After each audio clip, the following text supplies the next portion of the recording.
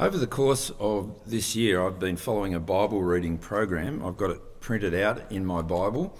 I think I promoted this particular Bible reading program where you just read Monday to Friday at the beginning of the year, and I've kept up with it so far. I did get a bit ahead early on in the year, which has been helpful because there have been times when I've slipped back behind.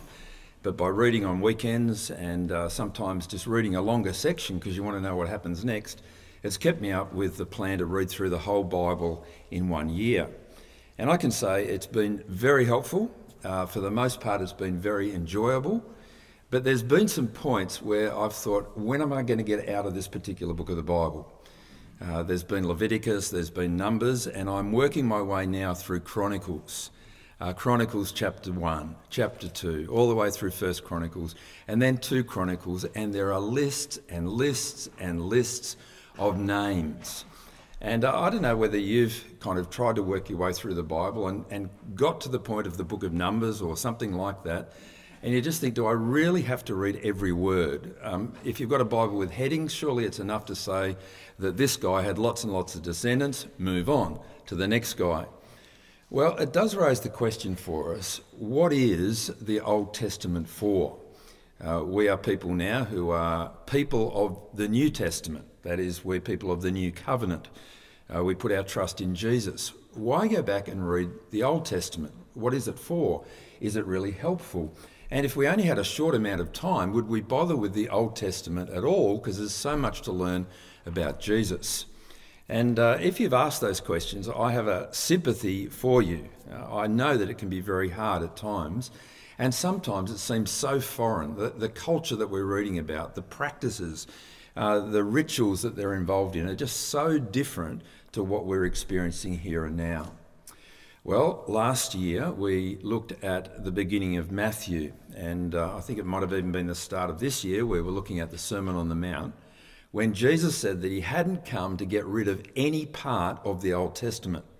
In other words, Jesus himself is saying it all stands, it's all important, but it finds its fulfillment in me. And you might remember we talked about it being a little bit like a jigsaw puzzle where if you bought it from an op shop, it's got a couple of pieces missing. There's nothing more frustrating, is there, than working for days and days in rainy weather to complete a 1,500-piece jigsaw and know that there's 3 pieces that weren't in the box. Sometimes, I know that in some families there are people who deliberately hide 1 or 2 pieces because they get great satisfaction in having other people tormented and them being able to put the last piece in. But Jesus is the piece that makes sense of the whole puzzle. He's the fulfillment, he's the climax of the Old Testament.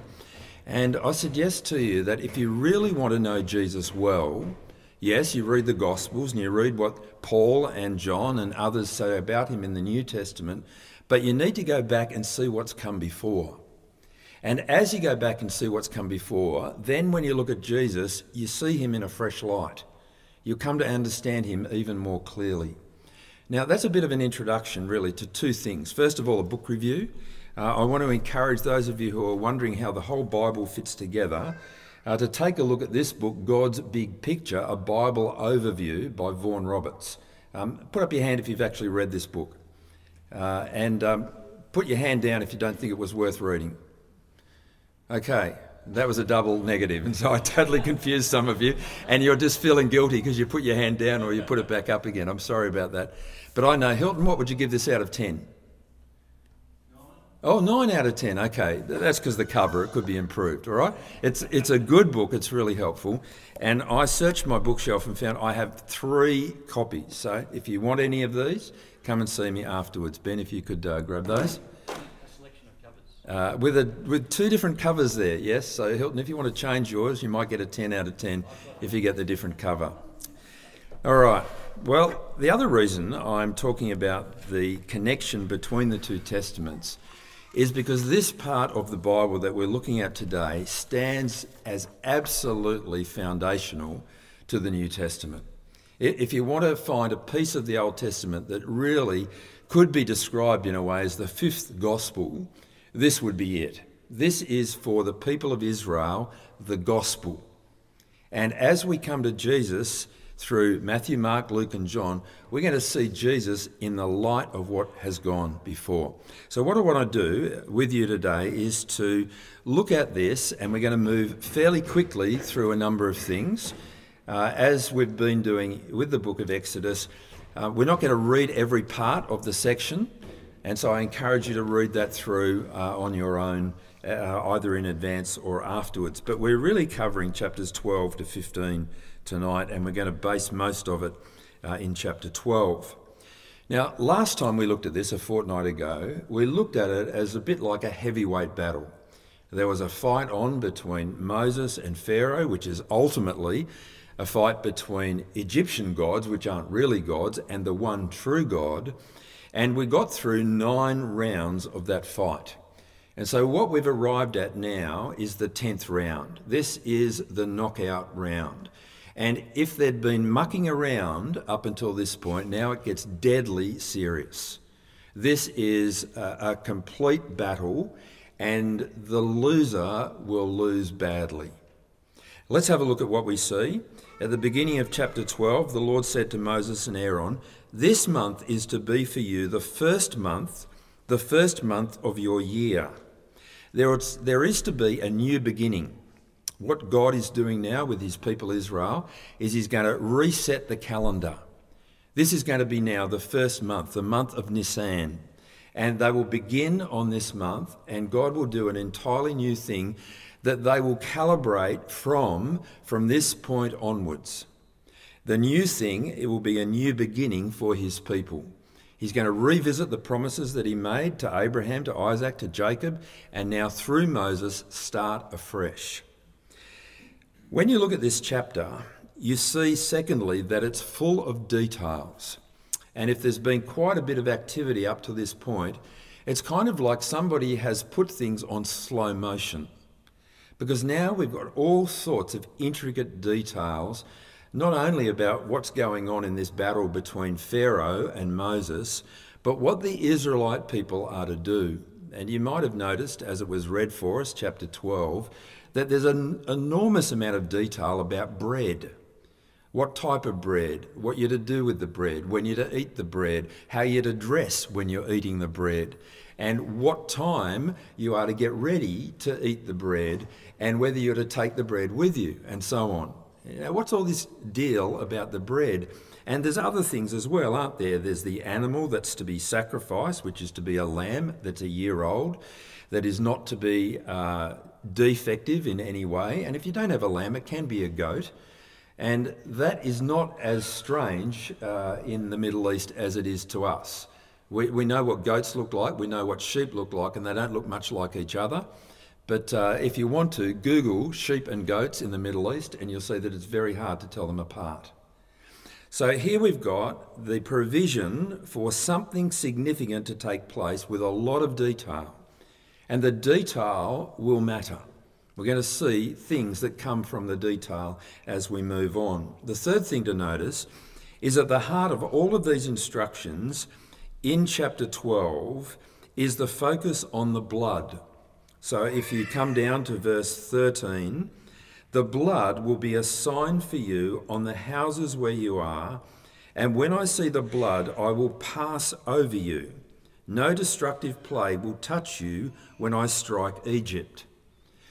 There have been 9 plagues up till this time. On the 10th plague, it won't be a plague for Israel at all if they keep the instructions, but it will be a plague on the people of Egypt. There is to be blood that is taken from the lamb, and it's painted on the top of the doorpost and on the sides of the doorpost. And God's saying that the destroyer will come and he will pass over all of the houses where there's the blood on the doorposts. But the houses where there is no blood on the doorposts, the firstborn will be killed in every household in Egypt. This is the instruction, and you see, it's pretty important to get the details right. There's a life and death thing that's going on here. And at the heart of it, and we'll come back to this again and again, at the heart of it is to be the blood of a lamb that is spread on the doorposts. Not only do we focus on the blood here, but we see where the Passover comes from. It's literally the pass over. Or you could swap the words around if you want to. This is literally the overpass. This is the Passover when the angel of death, the destroyer, passes over these households. And if you come with me to verse 21, we read these instructions. Moses summoned all the elders of Israel and said to them, "Go at once, select the animals for your families and slaughter the Passover lamb. Take a bunch of hyssop, dip it into the blood in the basin, and put some of the blood on the top and on both sides of the door frame. None of you shall go out of the door of your house until morning." Very important instructions, these ones. You want to be paying attention at this time, because if you go outside or if you don't post the blood on the doorposts, then you're in danger of your life. None of you shall go outside the door of your house till morning. When the Lord goes through the land to strike down the Egyptians, he will see the blood on the top and the sides of the doorframe and will pass over that doorway. And he will not permit the destroyer to enter your houses and strike you down. This event that becomes known from this point onwards as the Passover is the event where there is both judgment and salvation. Judgment on all those who don't have the blood of the Lamb on their doorposts. The firstborn is killed in every household. But for those who put their trust in the blood of the Lamb, those who take God at his word, those who follow God's instructions and paint the blood above their doorpost, there is not judgment but salvation. And what we see in this account here is judgment and salvation going together. If you come down a little bit further to verse 29, we can read these words. At midnight, the Lord struck down all the firstborn in Egypt, from the firstborn of Pharaoh who sat on the throne to the firstborn of the prisoner who was in the dungeon, and the firstborn of all the livestock as well. And Pharaoh and all his officials and all the Egyptians got up during the night, and there was loud wailing in Egypt, for there was not a house without someone dead. During the night, Pharaoh summoned Moses and Aaron and said, "Up, leave my people, you and the Israelites, go worship the Lord as you have requested." You see, there is judgment upon Pharaoh and the people of Egypt, so that there might be salvation for Moses and the people of Israel. Judgment and salvation, they're two sides of the one event, the Passover. It is both a judgment and it's salvation. There will be judgment on those who are in opposition to God. Pharaoh who says, "Who is this God?" Pharaoh who taunts God and picks a fight with God. Pharaoh who worships false gods who aren't even gods. He is judged, and we'll see more of that when we read on. But through that judgment, God releases, rescues. In fact, he redeems Israel. Now, the language of redemption features in this section. Not a lot, but it is key language. It's actually very important. It's a summary way of speaking of what God is doing. And we're introduced to it back in Exodus chapter 6. So in Exodus chapter 6 and verse 6, "Therefore say to the Israelites, I am the Lord, and I will bring you out from under the yoke of the Egyptians. I will free you from being slaves to them, and I will redeem you with an outstretched arm and with mighty acts of judgment." See, what God's doing with the Passover is he is redeeming Israel. If you're not familiar with the idea of redeeming or redemption, maybe you've seen a cash converters store or something like a cash converters. You take your belongings into the store and they give you some money for them so that you've got money to do with what you want. But if you want to get back that thing that you took to cash converters, maybe it was a bicycle, a piece of jewellery or a guitar or something, then you need to redeem it. That is, you need to pay, and there's usually a hefty interest on top of that, to redeem, to get that guitar back, to get that jewellery back, to get that bicycle back. You redeem it by paying a price. What God is saying is, I'm going to redeem you, Israel, and it's going to come at a price. The price will be the judgment on the Egyptians through the slaughter of the firstborn, and for you Israelites, it will be at the sacrifice of a lamb whose blood is painted on the doorpost. So it's redemption by the blood of the lamb. You can hear the New Testament categories, can't you, as I speak like this? Redemption through the blood of the lamb. God is going to redeem his people. And you see this idea of redemption a number of times in this passage. I'll just give you a couple of examples. In chapter 13, he says, redeem with a lamb every firstborn donkey. But if you do not redeem it, break its neck. Redeem every firstborn among your sons. Or a little later it says, this is why I sacrifice to the Lord the first male offspring of every womb and redeem each of my firstborn sons. Now, I'm not going to go into all the details of what's going on there with redeeming a donkey through the blood of a lamb, but the idea of redeeming the firstborn continues for the people of Israel. In fact, if you go to the book of Numbers, you can see that they could redeem animals by paying 5 shekels. And you could redeem people through the payment of an amount of money as well. But the idea of redemption is just what I want us to focus on for now. It's buying out of captivity. Now, the language gets used of all that God does, from rescuing people out of slavery in Egypt after the Passover, right through to them walking to the edge and camping before the Red Sea, and then crossing over on dry land to freedom.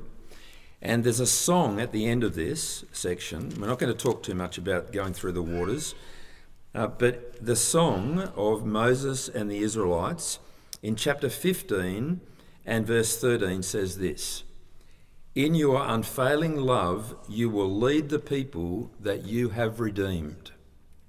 So summary language of what's happened in rescuing Israel from Egypt is that they've been redeemed. And when you hear the language redeemed, the thing to be asking is redeemed from what? Well, in this case, it's from slavery in Egypt.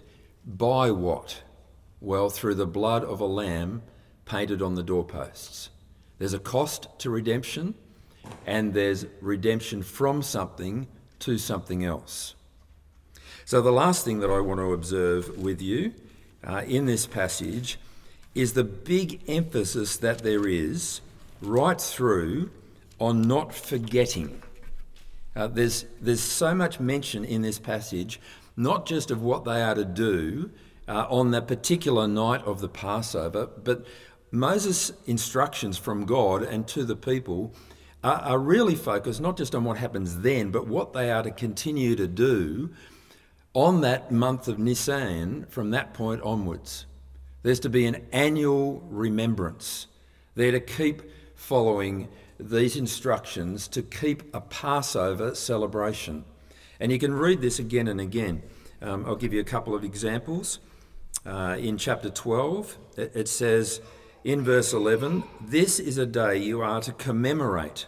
For the generations to come, you shall celebrate it as a festival to the Lord, a lasting ordinance. For 7 days you are to eat bread made without yeast. And on the first day, remove the yeast from your houses. For whoever eats anything with yeast in it from the first day through to the 7th must be cut off from Israel. On the first day, hold a sacred assembly, and another one on the 7th day, and do no work at all on these days except to prepare food for everyone to eat. That is all that you may do. So annually, the people are to have a week when they get rid of all the leaven. I actually think it's leaven here, not specifically yeast. If you want to think about the nature of bread making back in that day, I think the most likely scenario is think about sourdough bread now, where you make a starter, and from that starter you take a portion of the old that begins the new. And I think a key feature of what's going on here for Israel is that they are to leave the old behind. Now, there's other features to it as well. That is, they're to do it in haste. And if you're to do it in haste, it makes sense not to have to wait for it to rise. And that idea gets picked up. But here there are many instructions about this ceremony involving bread. It's to be repeated. And then in verse 17, celebrate the festival of unleavened bread, because it was on this very day that I brought your divisions out of Egypt. And celebrate this day as a lasting ordinance for the generations to come. In the first month you are to eat bread made without leaven from the evening of the 14th day until the evening of the 21st day. There's so much focus here. Down in verse 24, obey these instructions as a lasting ordinance. Verse 25, observe this ceremony. And when your children ask you, what does this ceremony mean to you? Then tell them it is the Passover sacrifice to the Lord, who passed over the houses of Israel in Egypt and spared our homes when he struck down the Egyptians. And then the people bowed down and worshipped.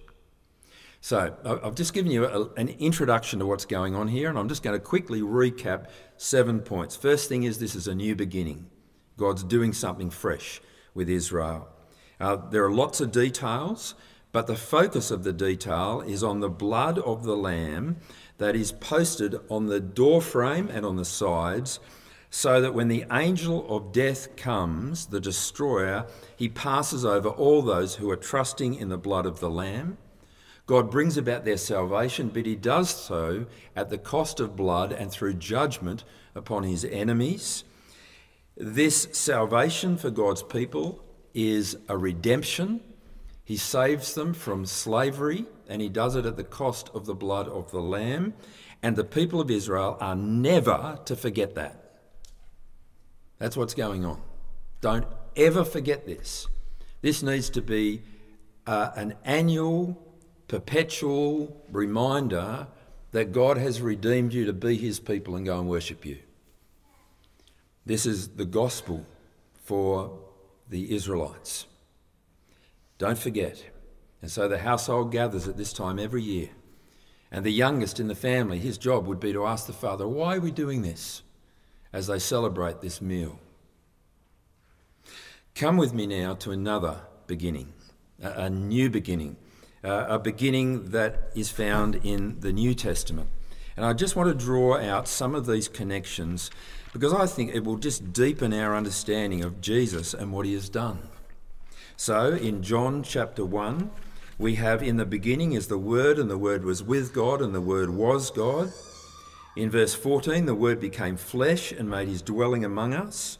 We've seen his glory, the glory of the one and only Son, who came from the Father, full of grace and truth. Then we're introduced to John the Baptist. And then John the Baptist says in verse 29, look, the Lamb of God who takes away the sin of the world.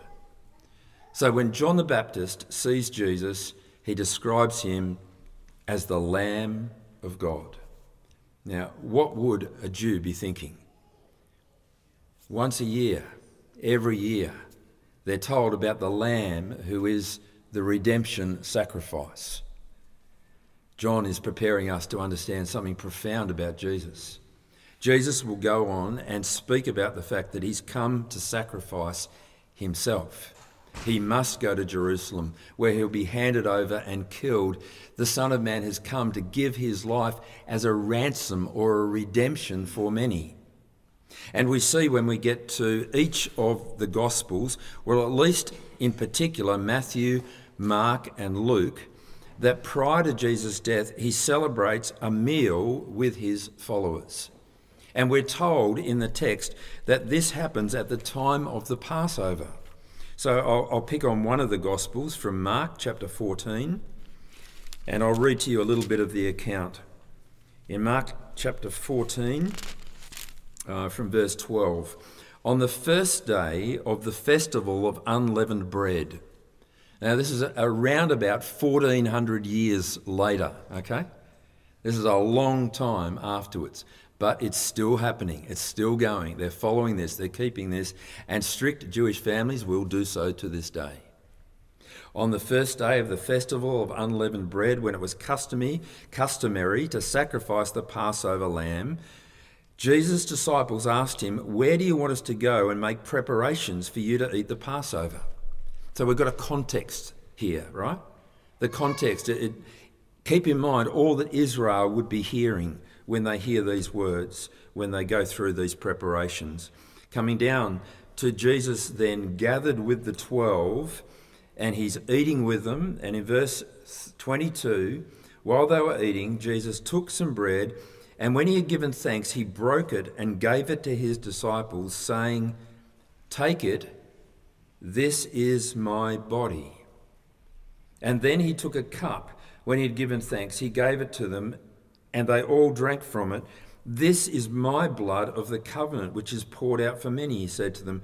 "Truly I tell you, I will not drink again from the fruit of the vine until that day when I drink it new in the kingdom of God." Now, there were a few surprises in what Jesus has just said to his followers. The Passover, up until this point, as you talked about what was going on, you always looked backwards. You always went back to that time when God passed over the houses in Egypt so as to save his people. Now, Jesus says something radically different. Don't look back to the Exodus. Look to the one who's in your midst, he's saying.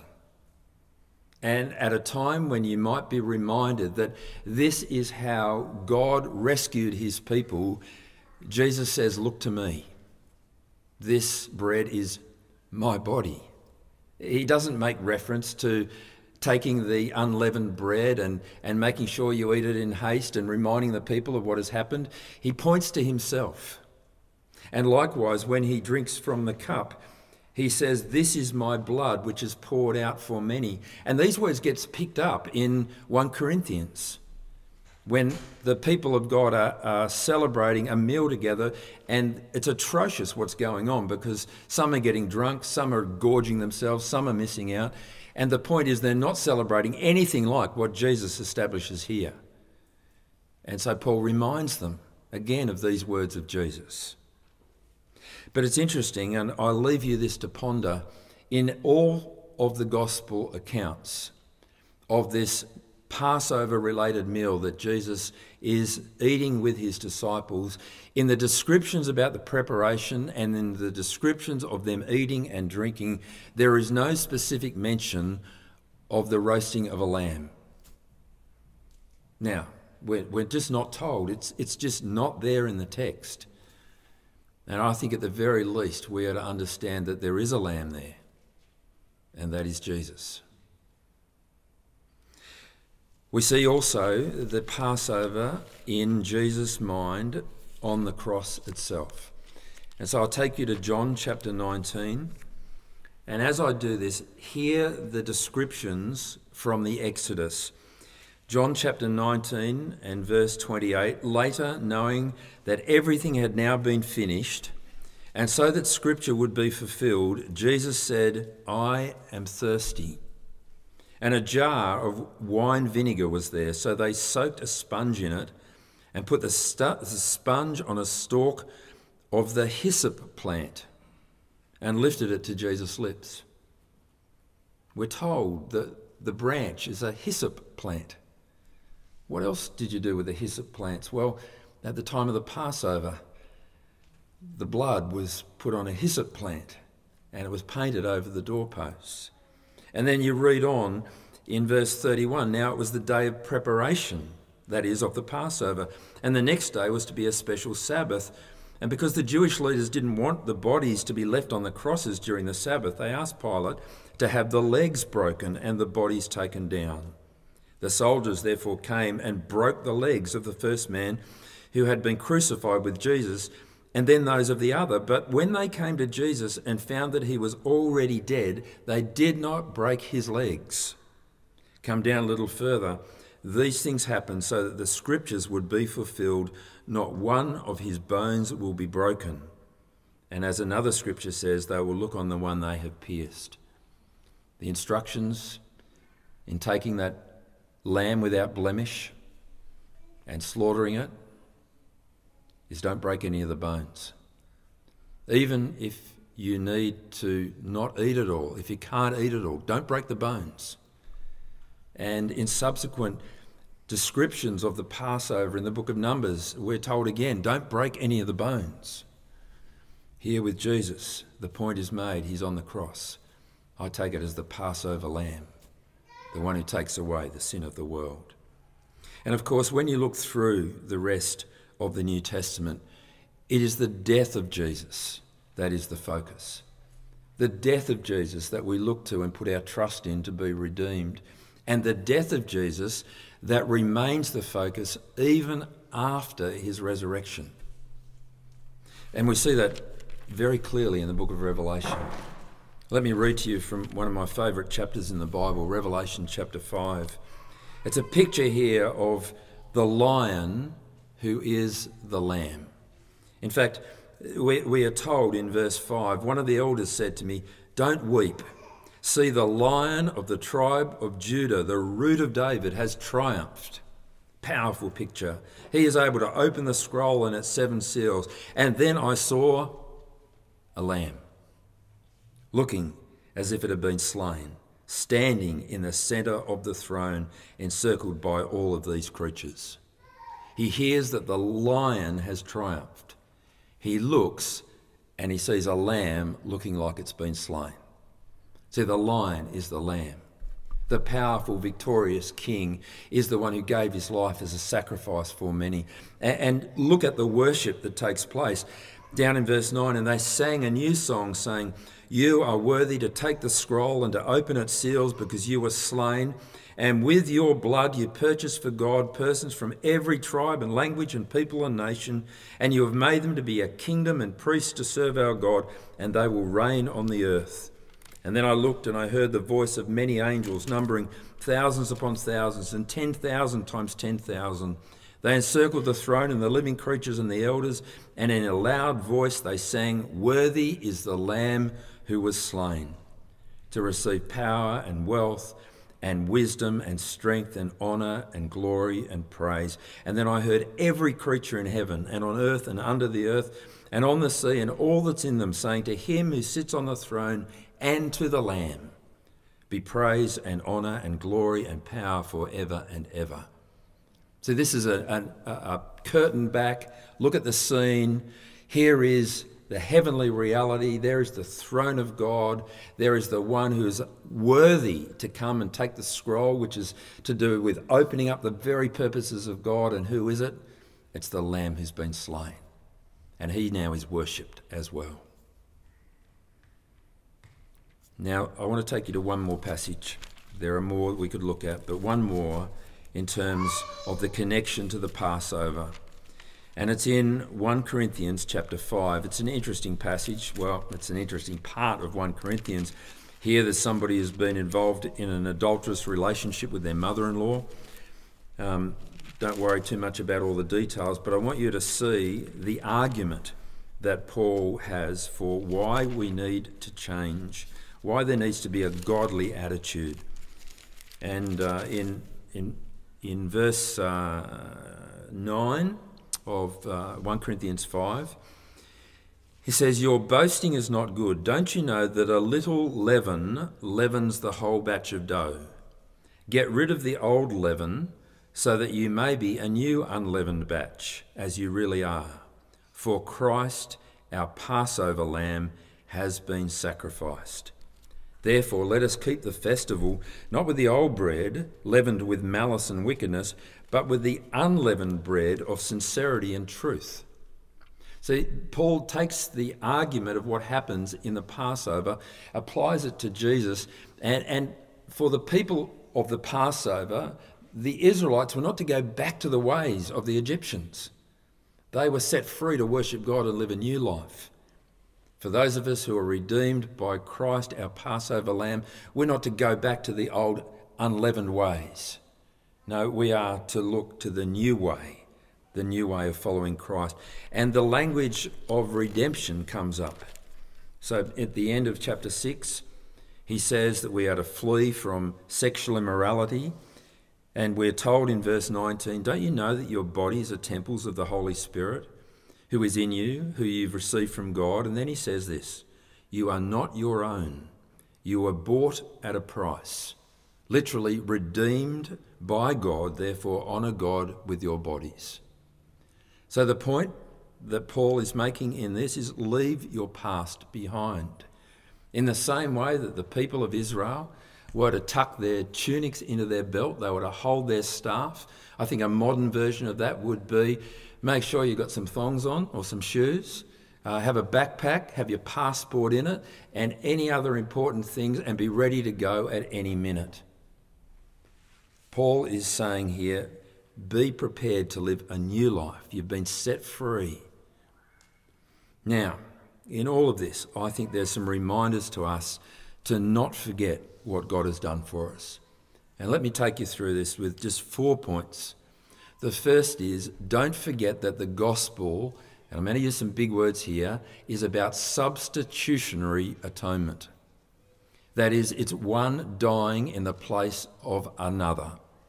It is the lamb that is slain for the firstborn in the household. It is Jesus Christ whose death pays for your sin and my sin. He pays our death, our judgment for us so that we can be set free. It is unpopular in Christian circles around the world to speak of the gospel as substitutionary atonement. There's one theologian who rose to prominence saying that this is divine child abuse. You cannot have the Father pouring out his wrath on the Son. There's something obscenely wrong about that. But this is God in Christ reconciling the world to himself. This is God, Father, Son, and Spirit in unity, bringing us into fellowship with themselves at the cost of the life of Jesus. And if there was any other way, don't you think God would have worked it out?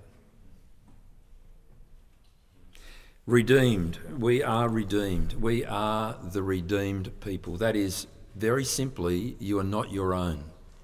And we need to take this seriously, I think, because we live in a world now where we believe, and our whole culture says we must believe, that we are our own, to do with ourselves however we please. I need to be authentic to my inner desires. I need to be true to myself. The Word of God, the gospel, says to me, you've been bought to belong to God. And that is actually liberation. That's true freedom. So you're not your own to do with as you please. You're God's to do with as he pleases. And that is true liberation.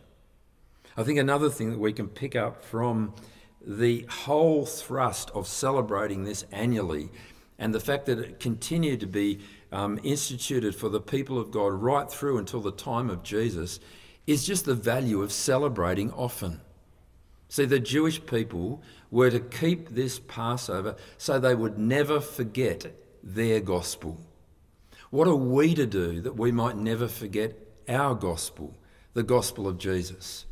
Well, I think in part it is celebrating together with some juice and some bread. It's remembering that Jesus' body and blood was shed for us. But it's bigger than that. It's being reminded that the death of Jesus and his resurrection stands at the centre of who we are, and thanking God for that at any and every opportunity. In our homes, we might not have a particular time when the youngest says to Dad, why is it that we celebrate Easter? But why not introduce it? Son, daughter, it's not so much about those little chocolate eggs or this little fluffy bunny. There was something that took place back outside Jerusalem 2,000 years ago. And so we speak about the gospel of Jesus. Celebrate often. And friends, remember this, and we're reminded of it, that there is absolutely no way to be saved, no way to be redeemed, other than by the blood of Jesus Christ. As that blood was painted on the doorposts, so there is nothing but the blood of Jesus to make us right with him.